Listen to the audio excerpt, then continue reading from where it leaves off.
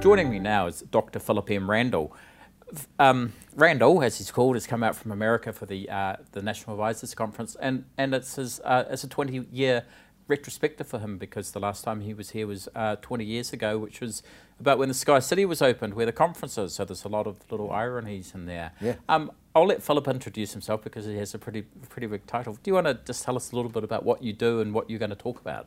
Well, in terms of my everyday activity, I am the managing partner of the Thorndike Group, which is a human resource capital consultancy involved in individual and organizational effectiveness.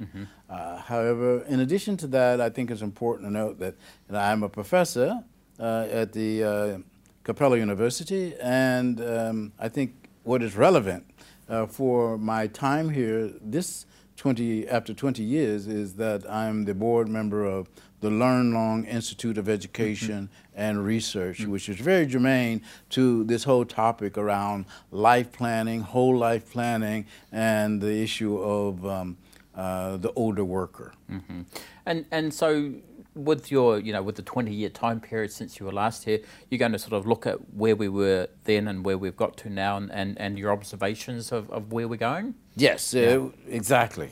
Exactly. And the sort of what are your key little stories you've got there about where we're going?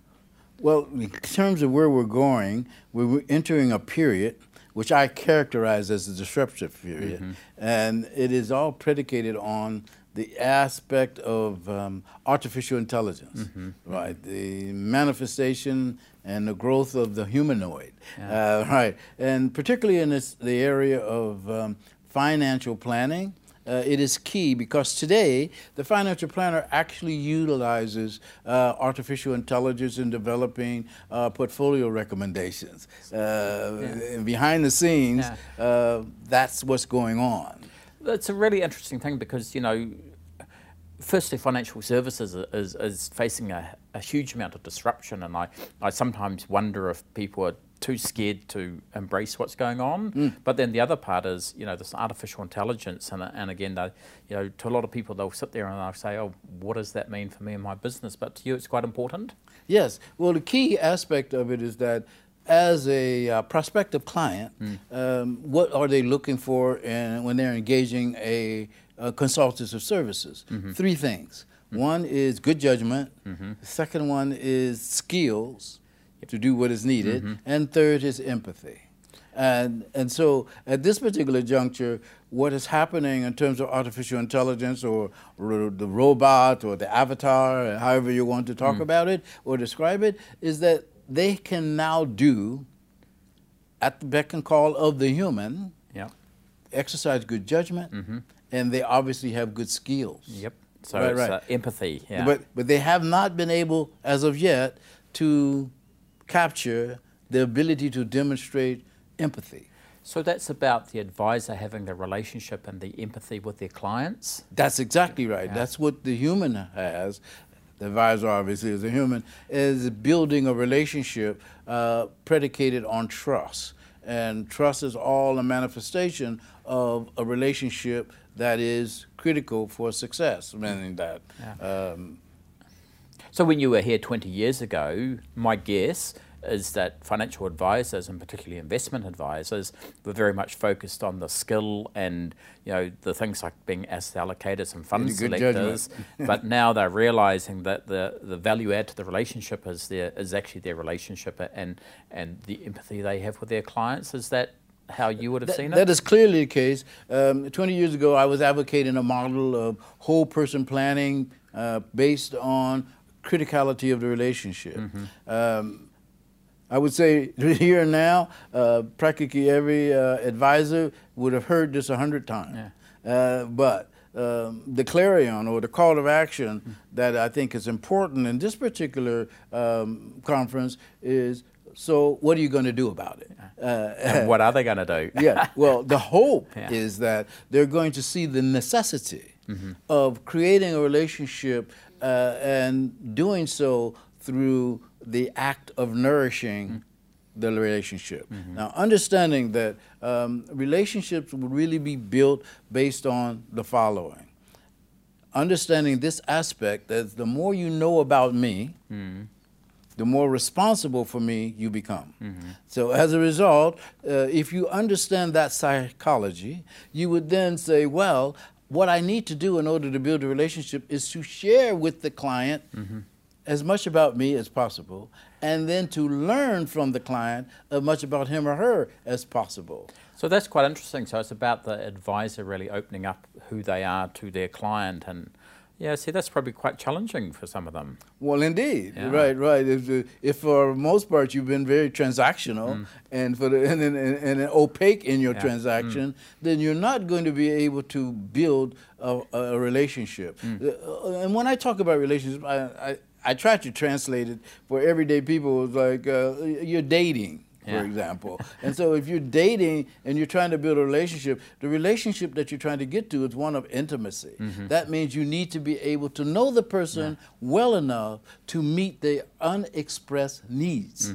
Right. Because everybody's going to try to meet the needs where they say they have, right? But the differentiation in the marketplace will be such there are those who can create a relationship that's intimate enough so that I know what you need before you say it. So do you think many financial planners would be doing that? Well, at this particular time, I don't think that many are doing that, but there are niches, and the niches have shown where they have been able to grow their business through this investment. Investment in an interest in the individual in terms of what is it that they're trying to achieve. Fundamental understanding is, how does your client spend the most of their time? Well, work is how most of us spend the major portion of our time. So work dictates much of everything. It gets us up in the morning, brings us home at night, tells us when to eat, and tells us when to sleep. Exactly. So there's no quick or easy way to build that relationship and that empathy and that trust, is there? It's a long-term project. Well, yes, I would suggest that I would approach it as a quick and easy.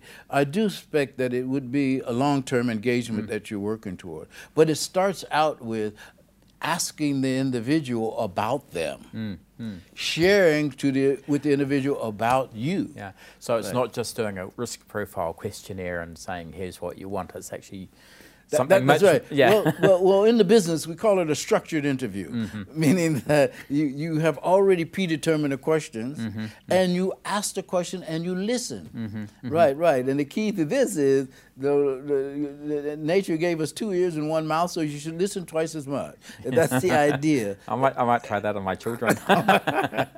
Yes, right. But it's interesting. Does it limit how many clients an advisor can have? Well, that, what you have, it used to be a case where I need to make a lot of sales. Yeah. Well, what is emerging in your culture here is this idea of fee-based, right? So they have time because the interaction, the engagement is based on the fee. Yeah. Right. So they have time to develop that relationship. And the model that I use in order to even create this discussion is old private banking. Well, private banking was where you actually had a banker, although it wasn't involved in banking as we know it today, but it was called the private banker. That person had a relationship with you and for generations in given families. And what did they do? Not only did they manage your money, as it were, but they also manage the relationship with your physician, manage the relationship with your children to their education. They were always there supporting you. So are we sort of going full circle? I hope. Yeah. Back to the old way of doing things. That is my appeal. Yeah. Oh, well, look, that's fascinating. It's going to be really interesting to listen to you at conference. And look, thank you very much for your time today, which you've generously given to us to come down here and film this. Thank you for having me. Yeah. No, it's a pleasure. And it's great to see you back in the country after 20 years. Yes. Yeah. Happy to be here. Yeah. Cool. Right, Thank you very much. Thank you.